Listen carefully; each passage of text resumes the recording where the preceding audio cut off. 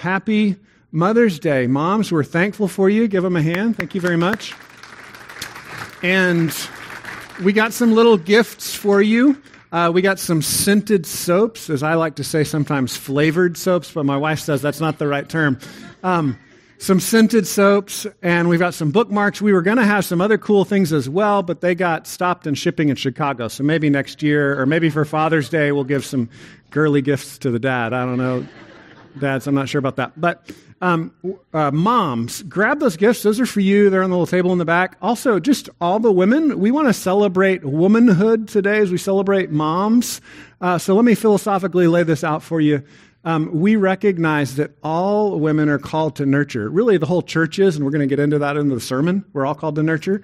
But that's a calling that every woman has, and we want to bless you and thank you for your nurturing spirit and encourage you in that wake. So grab a gift. All ladies, men, don't take the gift, okay?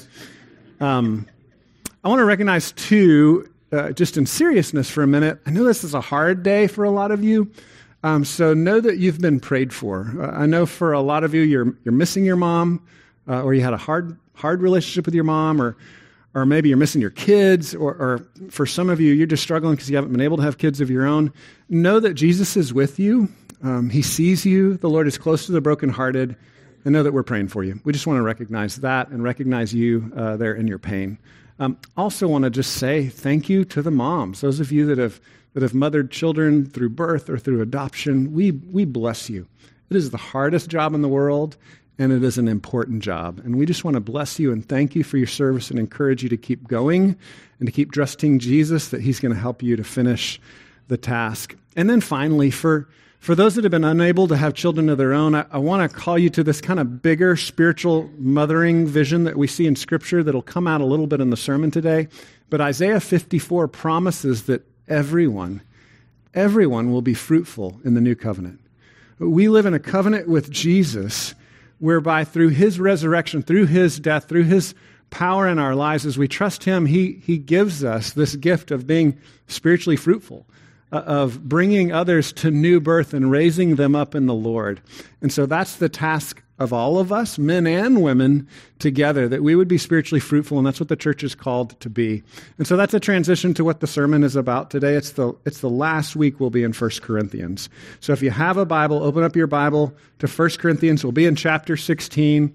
We're finishing it up. I want to thank Jay Mathis for doing a great job last week. I got to listen to the recording.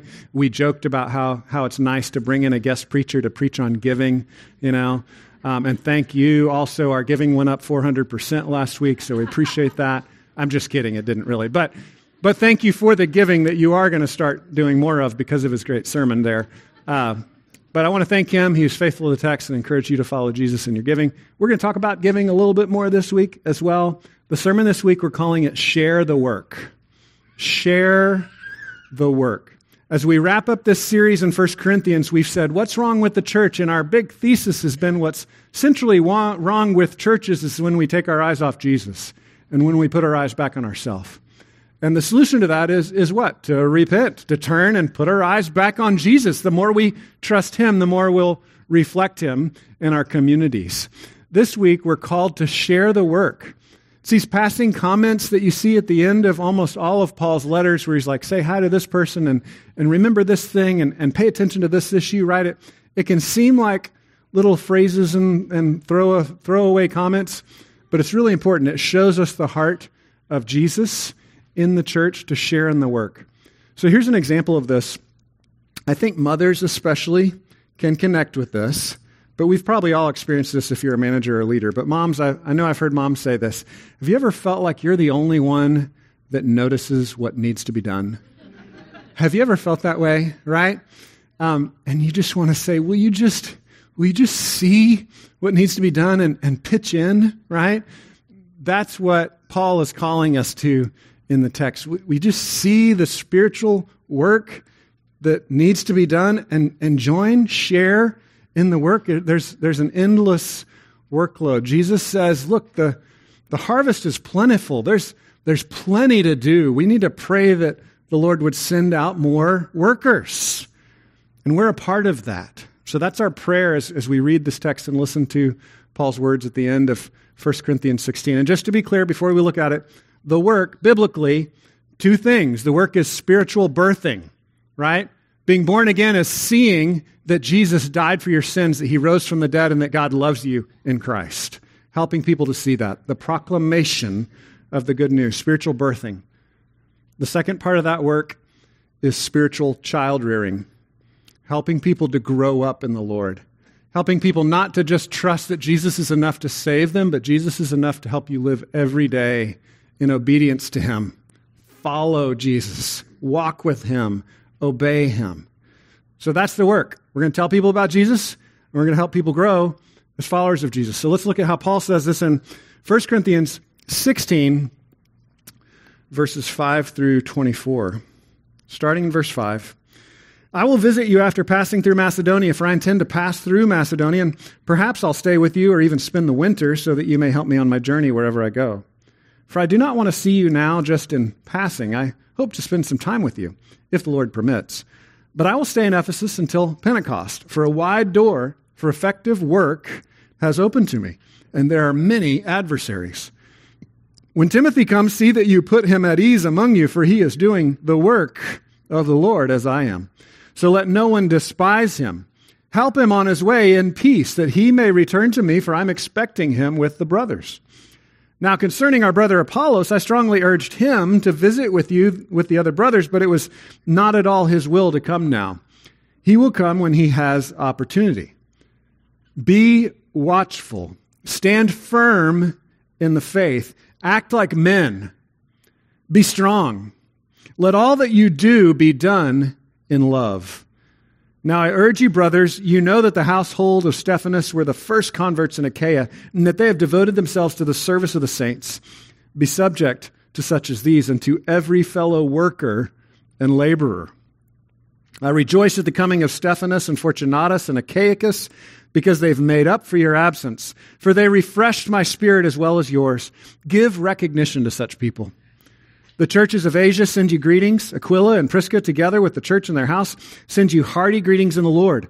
All the brothers send you greetings. Greet one another with a holy kiss. I, Paul, write this greeting with my own hand. If anyone has no love for the Lord, let him be accursed. Our Lord, come. The grace of the Lord Jesus be with you. My love be with you all in Christ Jesus. Amen. We believe that the Bible speaks with the authority and relevance of Jesus, and we believe that we need his Holy Spirit to listen, to pay attention, that his Spirit would form Jesus in us and shape us to obey what he has to say. So let me pray that his Spirit would meet with us now as we study his word together. God, we pray that you would be present with us. We thank you for your Spirit. We thank you for your grace in the gospel. We see the good news of a God who is for us by coming after us, by dying for us, by rising from the dead. We pray that your Spirit would help us to see that and enjoy that and delight in that reality, and that we would understand what you're saying to us in this text. Give us the gift of open minds, Father, and give us the gift of understanding and learning this morning. We pray that you'd be glorified, and we pray this in Jesus' name. Amen. So as we look at chapter 15, going into chapter 16, and thinking about this kind of final charge to share in the work, my thesis is this: as we look at the resurrection glory of chapter 15, Jesus has risen from the dead. And then we look at the final charges in chapter 16. Jay talked about it last week of giving financially, and then final words here where Paul is calling us to share in the work with others.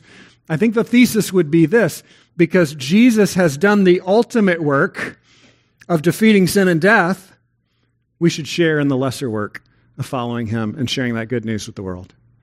Jesus has done the work, so share in the rest of the work, the unfinished work of sharing what Jesus has done with the world. Jesus has conquered sin and death. It's going to feel sometimes like when we dive in and share in the work that it's going to kill us. It's going to feel that way. And this is kind of a bad news, good news thing. It will kill you. Okay?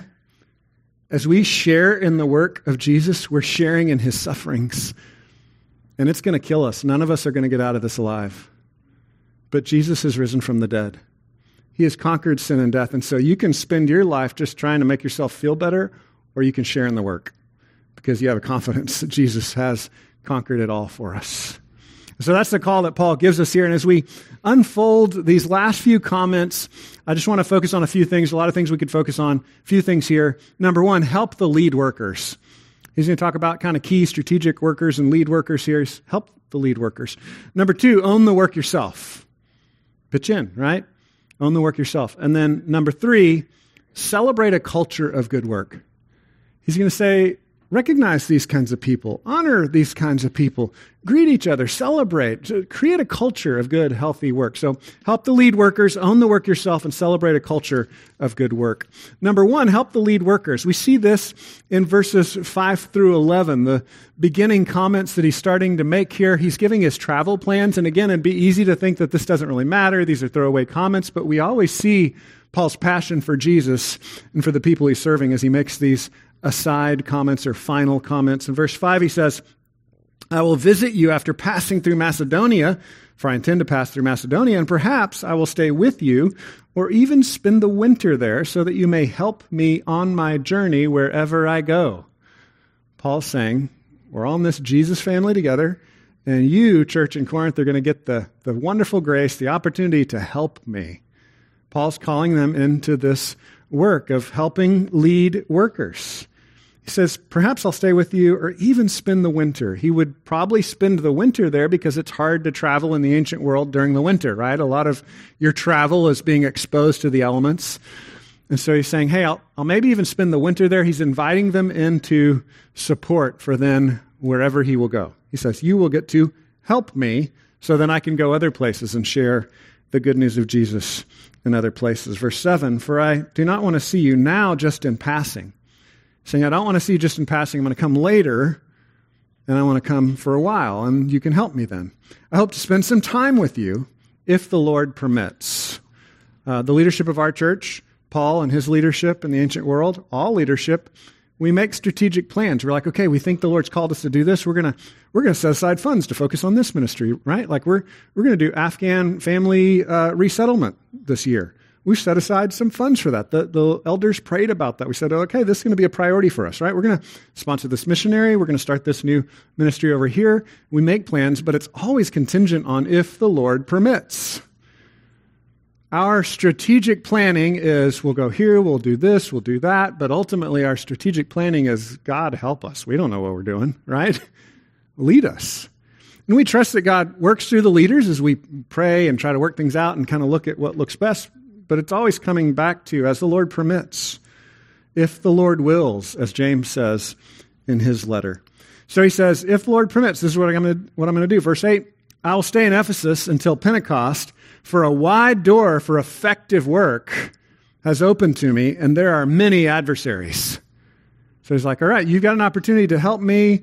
Instead of me coming to you right now, you can be patient and wait for me because I've got work to do here in Ephesus. It's a wide door of effective work. And then he adds this funny little comment, and there are many adversaries. This really jumped out to me because I don't know about you, but sometimes I think that if there's an adversary, that it's not really God's will. Or if there's like a roadblock, maybe God's mad at me. Or if something has gotten in my way, maybe I should turn around and go the other direction. Paul is saying it's a wide door for effective work. There is work to be done, and there are many adversaries. If you're going to pitch in and share in the work, and if you're going to help other workers, there will be adversaries. We need to be reminded of this, especially in this cultural moment, as our culture goes from pro-Christianity to neutral to Christianity to you're evil if you love Jesus. As that changes culturally, as the temperature changes, you have to recognize it's always been that way. There's always adversaries. There's always going to be people pushing back against following Jesus. So we don't really worry about it. Of course, you want to be wise and pay attention to circumstances and the way you make decisions, but there's always going to be adversaries. Paul says it's a wide door for effective work and many adversaries. Both things are true at the same time. So he's calling on them to help him. And then he starts to talk about Timothy. This is interesting. Look at verse 10. When Timothy comes, see that you put him at ease among you, for he is doing the work of the Lord as I am. He's putting Timothy in the same boat as him. I'm doing the work. Timothy's doing the work. So help out Timothy. He goes on and adds more details. Verse 11, so let no one despise him. Help him on his way in peace that he may return to me, for I am expecting him with the brothers. Timothy, as you look at him throughout Scripture, is a little bit timid. I can relate to Timothy. I was mentored by a senior pastor in Temple, just very gregarious. He was the kind of person that like walked into any room and just kind of assumed he was in charge. You know, that kind of like full extreme extrovert. And so working under his ministry for many years, I thought, well, I guess I'm not going to be a ministry leader because I'm not that, right? But he lent his credibility to me, and he encouraged people to listen to me as I preached the word, and he opened doors for ministry for me, kind of like Paul is doing for Timothy here, right? So Paul is brash and strong and, is always getting beat up and kicked out of cities, and he has no problem opening a door for himself often, but he's opening a door for Timothy. And so here's a way that you can help lead workers as well. Like you can say, hey, this person has something to say. You should listen to this person. You can encourage effective work. You can share in the work as you open doors the way Paul is for Timothy here. We all have different opportunities to encourage people to hear or pay attention to the gospel being preached in different ways, in different places, in unexpected corners. You know what?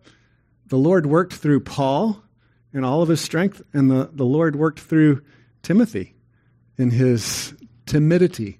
We see Paul saying things like in Timothy, the letters to Timothy, like take some wine for your stomach and don't be so anxious, and the Lord's given you a spirit of power, right? Paul's constantly charging him, encouraging him to be stronger, but Paul's also in the back door telling other people like, hey, don't despise him, okay? Like he has something to say. Listen to what Timothy has to say. Make it easy on him. I love this. Don't despise him. Put him at ease among you. It's going to be easy for Timothy to be stressed out, especially with people as dysfunctional as the Corinthian church.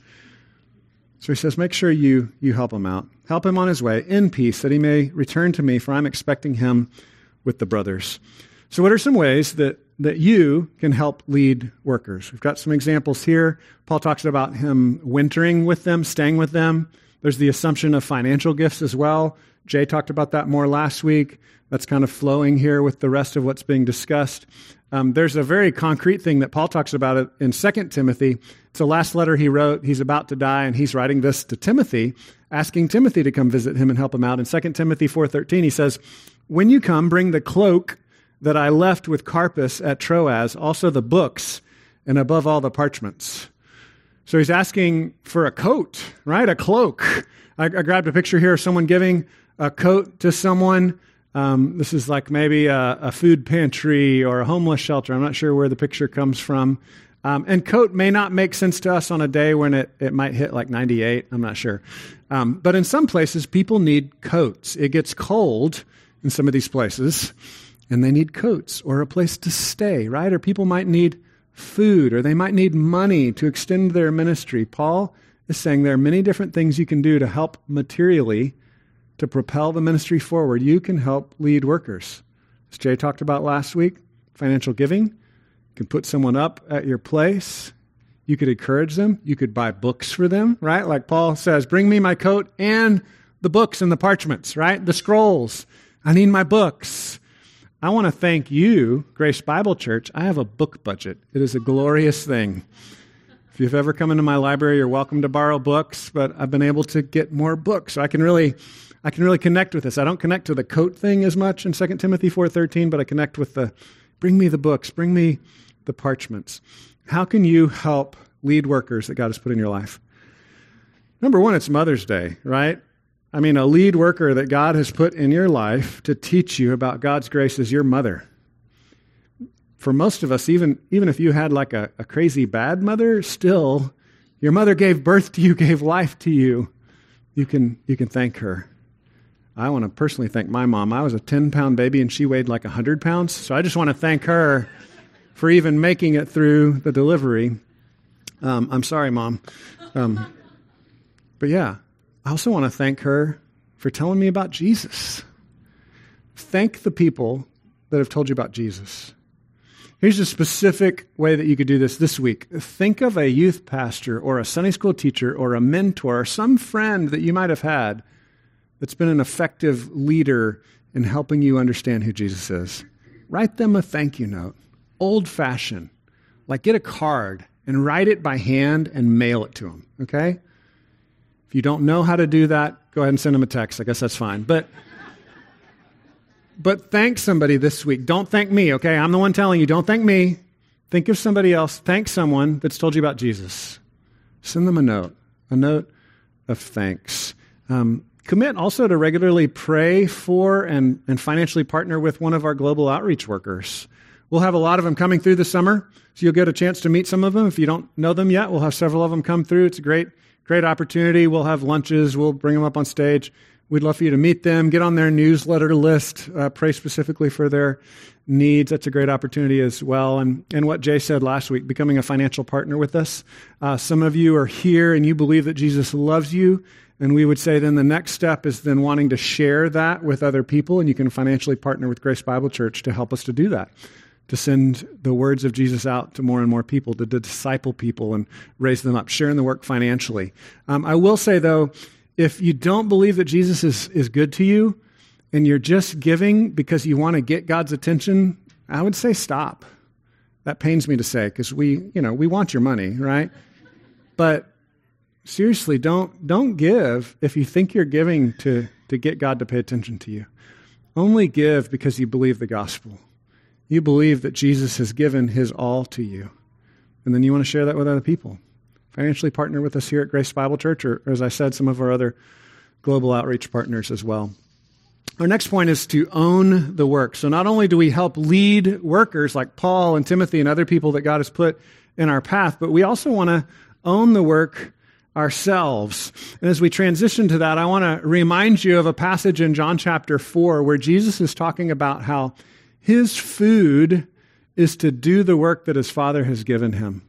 And so I just want to give you that encouragement. Jesus says, as I do the work that the Father has given to me, that actually feeds me. And I want to encourage you, there's real blessing in sharing in the work and owning it for yourself. As I warned up front, ultimately it's going to kill you, but it's worth it. It's good. And there will be real sweet times. You'll feel fed and encouraged, even as you give yourself away in painful and difficult circumstances. So Paul says it this way in verse 12, verses 12 through 14. Now, concerning our brother Apollos, I strongly urged him to visit you with the other brothers, but it was not at all his will to come now. He will come when he has opportunity. So Apollos, different name than Paul, sounds a little bit similar, but different name. And he was a guy that was classically trained. He was a great debater, great speaker, and you can read about him in the book of Acts. But him and Paul had both done work in Corinth and in Ephesus, and they would kind of rotate back and forth, a 1-2 punch of gospel preaching and teaching and encouraging others. And so here we see Paul saying, I was encouraging Apollos to own the work and come back to you because you need more teaching and you need more leadership. I strongly urged him to visit with you, with the other brothers. It was not at all his will to come now. Now, in the Greek, that's a little fuzzy. It could be it just wasn't the will or it wasn't Apollos' will. Either way, ultimately, we would assign that to God's greater will. But the point is here, at the end of it, he says, wasn't his will or the will to come now, but he will come when he has opportunity. Okay? That's the key word I really want to press here. Own the work. God's going to give you opportunities to share in the work. Own it for yourself. Look for opportunities. As Paul says in Colossians 4, we pray and we make the most of every opportunity. We redeem the time that God has given us. Now he goes on and gives a really strong charge here in verse 13 and 14. One of the most famous charges in the New Testament. It's like a great kind of coffee mug kind of thing, bumper sticker here. Verse 13, be watchful, stand firm in the faith, act like men, be strong. Let all that you do be done in love. Isn't this a great Mother's Day verse? Act like men, right? Was that weird? I don't know. The Greek word is andrizomai, and this Greek word can be literally translated, as they did here, good translation, as act like men. You could also say like man up. But essentially it's getting at this thing that's biologically different than men and women. Women biologically are constructed a little bit more for nurturing. Men are constructed a little more for strength, breaking things, that sort of thing. And so he's like, be strong. Push back the opposition. Right? And that's a call he's putting on moms and dads, on little girls and little boys. He's saying, act like men. There's also a maturity factor here. It can be contrasted with, as opposed to a little child. So in the one sense, it's like, be strong, men and women, be strong. It's also in contrast to grow up, right? Don't be a little baby, but be strong, be mature. And I just want to lay this out here for you real quickly. It's not what this is all about. But at Grace Bible Church, we really do believe that there's a difference between genders, and it's a good thing. It's a gift. We preached on that earlier in the 1 Corinthians series. We've got a statement in our Constitution you can read on that. We believe gender is from God. It's a gift to be accepted from Him as a calling. But we also believe that God calls us often to see the strength of the masculine gender and the nurturing of the feminine gender as something that we all are to take part in as we make disciples. Right? Paul even says to the Thessalonians that as he was making disciples with the Thessalonians, that he was like a nursing mother with them. And so this is a standard that we're called to. We're called in 1 Thessalonians to be like nursing mothers, and we're called here to be strong like men.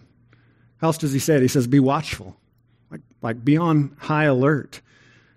Be steadfast, stand strong. Let all that you do be done in love. These are all phrases that can summarize what it means to own the work. Do you see it as your job to pay attention, to be alert, to be ready for anything, to do these things in love because Jesus first loved you? I've experienced this kind of being watchful transition in my own life, where I went from kind of maybe being a kid to growing up a little bit as I had my own children.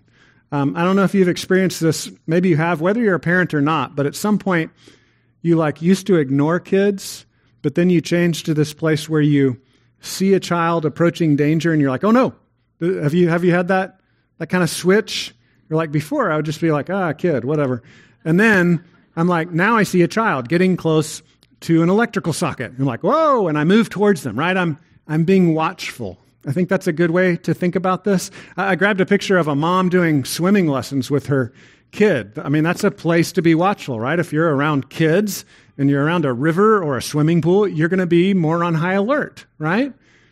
And so there's a pay attention, wake up. You're not always on vacation. You're not just sitting on the couch playing video games, but spiritually speaking, you're alert. You're watchful. You care about other people, not just yourself. That's a picture of owning the work spiritually. I want to see people know Jesus and walk with Jesus. I want to pay attention to the harms, the pitfalls, the holes they might fall into. So I've experienced that feeling. The really sweet thing was when our youngest child turned about maybe 5 or 6, and she wasn't quite as dangerous at that point, right? There's just started to relax a little bit. So there's a way you can be watchful and not just be nervous all the time too. So there's a balance there. But he's saying, be watchful, pay attention, look out at what might hurt other people and jump in, right? See what needs to be done and help people to see Jesus and walk with Jesus and obey Jesus. In 1 Peter 5:8, it's said this way by Peter, be sober-minded, be watchful. Your adversary, the devil, prowls around like a roaring lion seeking someone to devour. What's he saying? The devil wants to eat you like a lion. He wants to kill you. How does he actually do that? It's really a spiritual process. As we look at all the scriptures on spiritual warfare, it's condemnation, right? It's by saying things to you like you're worthless, you don't count, you might as well just indulge yourself. Or saying things like everybody else is worthless, but you're better than them, right? These barbs, these darts of condemnation. We are to answer those things spiritually. We are to be watchful for that spiritual condemnation. We are to be alert and answer that with the gospel. Spiritual warfare is defined in Ephesians chapter 6 as something where we're constantly putting on the armor of the gospel, the good news, the righteousness that Jesus gives us. So the devil says, you're worthless. And you say, well, yeah, apart from Christ I am, but he's given me all of his worth. Jesus died on the cross for my sins. Jesus rose from the dead, conquering sin and death. So now, by faith, when God looks at me, he's pleased with me. He's delighted in me. I have the worth of Jesus. And so we answer that spiritual warfare with the gospel. Be alert for yourself, but also for others. Share in the work, own the work, and help others to see this hope we have in Jesus. As we look out over the entire book of 1 Corinthians, because we're kind of shutting it all down this week, we're finishing it up, here are 4 ways that people have kind of fallen into pits in Corinth, right? 4 ways they need to be spiritually watchful. One is humility versus pride. Do you think you're awesome and you have nothing left to learn? Or do you recognize, I need Jesus. I need Jesus every day. No matter how mature I am in the faith, I need Jesus. That's what Paul's been calling the Corinthians to. Humility. Be watchful. Don't fall into pride. The second thing that he's called them to is sexual purity. When we fall under condemnation, we just think, man, this world is broken. I'm broken. I just need to indulge. I just need to escape. I just need to follow my own feelings, my own desires. Paul says, no, that's going to hurt you. Be watchful. It's a trick. That's a snare. Because Jesus is good to you. You can obey him even in difficult circumstances, even when he calls you to hard things. Sexual purity. The third thing that's come up a lot is generosity. We think the world is hard. The world is hard, so we might want to kind of hoard our resources and push others away.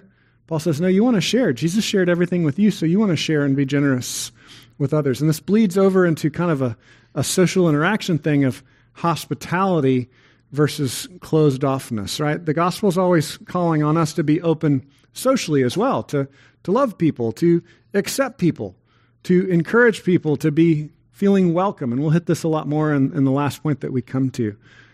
But a thing that we could fall into is kind of like, nope, this is just for me. You don't count. God loves me, but he doesn't love you. We're always supposed to, go back to 1 Corinthians 9, always be looking out to the others on the outside, that we can share the hope of Jesus with them as well. In 2022, middle of 2022, where we live now, Grace Bible Church, here are 2 things we really need that you could own the work with us. We need nursery volunteers, and we need adult small group hosts. Those are 2 things we really need. We've got a lot of great welcome team folks, a lot of great help in the youth ministry, a lot of great help on our Afghan resettlement team, a lot of great help with our elementary ministry. Thank you. We've got a lot of you pitching in and helping in so many ways, giving financially, partnering with us in many other ways. Thank you. We still need more help with our baby and infant and preschool nursery, and with hosting small groups for adult discipleship. Those are 2 strong needs we have. If you're interested in helping with that, please let us know. We'd love to see you owning more of the work in those areas. All right, our last point is celebrate a culture of good work. Celebrate a culture of good work. 1 Corinthians 16, verse 15. We're going to see this in kind of 2 movements here, verses 15 through 18, and then the paragraph after that. In verse 15, he says, now I urge you, brothers, you know the household of Stephanas were the first converts in Achaia, and that they have devoted themselves to the service of the saints. So he's celebrating the first converts. We had about 18 people get baptized and start walking with Jesus last year, and we celebrated that primarily through public baptism, but it's also good to just say, hey, converts, people have come to believe in Jesus. Let's celebrate that, right? That's part of celebrating a culture of good work. Here he's celebrating these first converts in the region. And he goes on and he says they have devoted themselves to the service of the saints. So they didn't just stay babies, but they began to own the work. They began to grow as disciples of Jesus and began to serve others. They're growing up in the Lord. Verse 16, be subject to such as these and to every fellow worker and laborer. He's like, you want a good example of what to celebrate? It's these guys. First of all, they started believing in Jesus. Second of all, they started serving others, right? They started growing up in the family of God. Be subject to them. What does that mean? Submit to them. It means literally follow them. These are people that met Jesus and started walking with him. Follow them, right?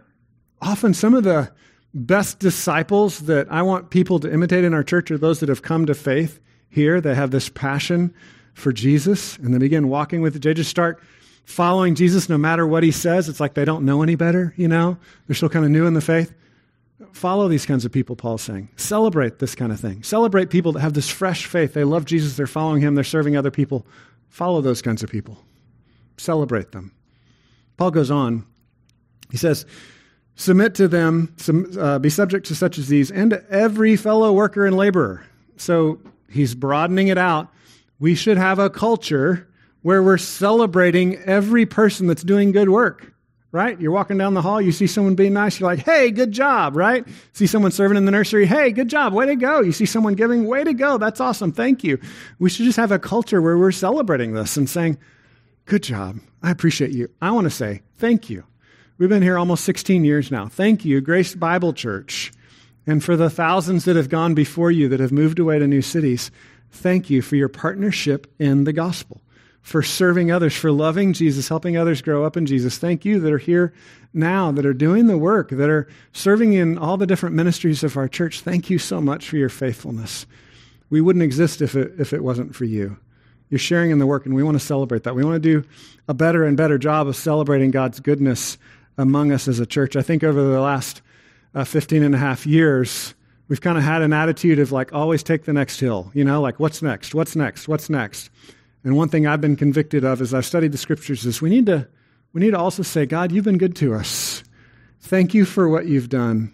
So one of the ways you can help is by reminding us leaders to do that, but you can also do it yourself. You can celebrate the good work that you see going on around you. We can create a culture where good things are celebrated. Now he's going to go on, and he says in verse 17, I rejoice at the coming of Stephanas and Fortunatus and Achaicus because they have made up for your absence. So he's talking about rejoicing in those that have visited him. Again, this is a celebrating of people being kind and encouraging. So part of what we want to build here. Verse 18, for they refreshed my spirit as well as yours. Give recognition to such people. So recognize them, hold them up and say, look at what they've done. Again, build a culture of rejoicing in, refreshing each other, celebrating the people that do rejoice and refresh each other, and just kind of building this culture more and more. Now he's going to transition to talk about the way in which we interact with each other. There's very specific ways we can celebrate and say, look at that, follow them. Those are good people. And then there's just a general culture of liking each other that he's going to talk about here. Look at verse 19. The churches of Asia send you greetings. Aquila and Prisca. Sometimes Priscilla, sometimes called Prisca. We just assume that's like short, like Dave or David or Bob or Robert. So Aquila and Prisca, we hear a lot about them throughout the book of Acts. Together with the church in their house, they send you hearty greetings in the Lord. Y'all, it's not enough to just greet each other. We got to give each other hearty greetings, okay? Like thick and chunky greetings. Like we got to be serious about this. We got to like each other. He goes on, verse 20, all the brothers send you greetings. Greet one another with a holy kiss. This occurs a lot in the New Testament. We've talked about this. We think this is can have a little bit of a cultural interpretation. In the Mediterranean world, people kiss each other a lot more. You might be coming from an ethnic background where kissing is more common. Western people, American people don't kiss as much as some cultures, I think. I think really the best way to translate this is to show kind, loving greetings to each other that is holy. It's sanctified. It's not like sexually weird, but it's also a full, joyous embrace, right? So for us, that might mean like a holy handshake or a holy hug. Or if you've been evangelical long, you know about the holy side hug, right? The holy high five, the holy fist bump. That's gotten a lot more popular the last few years. But greet each other. I think one of the most essential pieces that's not even really explicitly talked about here is the smile. Smile at people. Have you ever noticed when you take the initiative to smile at someone, they smile back at you? Act like you like each other. And what's going to happen, the more we act like we like each other, we're going to start liking each other more too. It's just going to bleed out of us. So smile, hug, greet. Verse 21 now, he gives very personal greetings. I, Paul, write this greeting with my own hand. And so this is like at the end of the letter. He's been working through a secretary. Theologians and historians call it a amanuensis, but basically just someone writing for him, right? Writing the letter. And so in the ancient world, it's a very specialized thing to write. Paul can write, but there are people that that's what they do. It's like having a computer or a printer, right? And so in our day, we might print something and then handwrite on the bottom of it. And this is very similar. He might have the entire letter written by a professional writer who he dictated to, but then Paul would always add his own little signature at the end. Just so you know, this is authentic. This is from me, saying I'm writing with my own hand here, my greeting with my own hand. And here's his greeting, verse 22. If anyone has no love for the Lord, let him be accursed. Like, wow, Paul, that sounds kind of harsh. Here's the thing. There's blessing in Jesus. There's no blessing outside of Jesus. Paul's not wishing people to be outside of Jesus. Paul's warning people that outside of Jesus, there's no blessing. It's a curse. I've found it helpful as we think about judgment to think about the words of C.S. Lewis. C.S. Lewis described it this way, that if we love Jesus, we're saying to the Lord, thy will be done. If we don't love Jesus, the Lord says to us, thy will be done. He's saying to us, all right, go your own way. But it's not good to go our own way. We need Jesus. He's the source of all life. And so don't see this as a condemnation. See this as a warning pulse, like, you need Jesus. You need him. If anyone has no love for the Lord, let him be accursed. Our Lord come. It's an Aramaic phrase, Maranatha. Anyone ever heard this phrase before, Maranatha? It's like hallelujah, Maranatha, Hosanna. These are kind of Aramaic, Jewish, their trade language of the day. The kind of Jewish-ish language was Aramaic. And so they would use these phrases even in the Greek New Testament. So it's translated for us. It means, oh, Lord, come. But it would have been a common phrase they would have just yelled out, even if they were Greek speakers. Maranatha, like hallelujah, amen, Lord, come. Oh, Lord, come. That's Paul's hope, and that's our hope. Our hope is seeing Jesus face to face. Verse 23, the grace of the Lord Jesus be with you. My love be with you all in Christ Jesus. Amen. So we've got greetings, and we've got the recognition of good work. Both things work together to help us to build a culture of good work. Are you helping us to celebrate that culture? Are you showing kindness and love and rejoicing and refreshment to each other? I grabbed a picture of a dad hugging his kids, a soldier dad. We see these pictures all the time around Fort Hood. It's a hearty greeting, a bear hug. Show love to one another. Be sensitive to cultural boundaries, right? But the least you can do is smile. At least smile. At least act like we like each other, okay? Show greetings. Last week, my son was married a couple of states away, and it was just a great, encouraging time to see family members that we hadn't seen in a long time, to see friends there. I love to greet and hug my kids. They're grown-ups, but I still get to squeeze them hard and kiss them and show them my love. And it means a lot to me when they initiate those kinds of hearty greetings, when they show that love to me as well. But one of the sweetest things I love to see in their life is to see them walking with Jesus. It's to see them submitting to others that are walking with Jesus. And that's a great blessing, and that's the kind of culture we want to build here, right? We want to build that kind of culture where we're just showing unconditional love, we're greeting each other, we're liking each other, but we want to keep holding up examples of faithfulness. Say, look at this guy, he loves Jesus. Look at that person, they helped their neighbor. Look at this person, they were really kind. Look at this person, they're serving in incredible ways. And we want to lift that up. We want to celebrate these things, recognize people like this, as Paul says. Submit to leaders in the work. Rejoice and refresh each other, greet each other, hug each other. Write notes, as we talked about earlier. We want to build this culture where we're encouraging and kind, and that's going to happen the more we trust Jesus. Again, the problem throughout the Corinthian church has been they just kept taking their eyes off Jesus and thinking they could do it on their own. And so as we transition to the end here, I want to remind you of one more cross-reference with this labor thing, right? In many different places, Jesus is inviting his followers into the labor, into the work, right? And there's this idea that there's a sense of urgency, right? Like the harvest is plentiful, but the workers are few. We need more workers to come and harvest. If you've got a huge harvest, if you don't have enough workers to harvest it, it'll spoil. And so there's a sense of urgency. Yes, of course, God is sovereign and Jesus is in charge of all this, but he's with a sense of urgency inviting us into the work, telling us to pray that God would send more workers as well, that we would share the work. And there's a parallel to that in Luke chapter 10, where he's sending out his followers to share the good news, to preach who he is and that he's come, and to also cast out evil spirits and to do these great things. And they celebrate that he's actually working through them. It's a really interesting thing. Jesus sends them out in Luke chapter 10, verse 3, and he says, behold, I'm sending you out as lambs in the midst of wolves. So that was kind of my warning at the beginning, right? Jesus is calling you to the work, and the work is going to kill you. Jesus says, I'm sending you out like lambs in the midst of wolves. And they're like, okay. But they go. They do what Jesus said. They go out, they share the good news of the gospel. They come back celebrating all that God has done through them.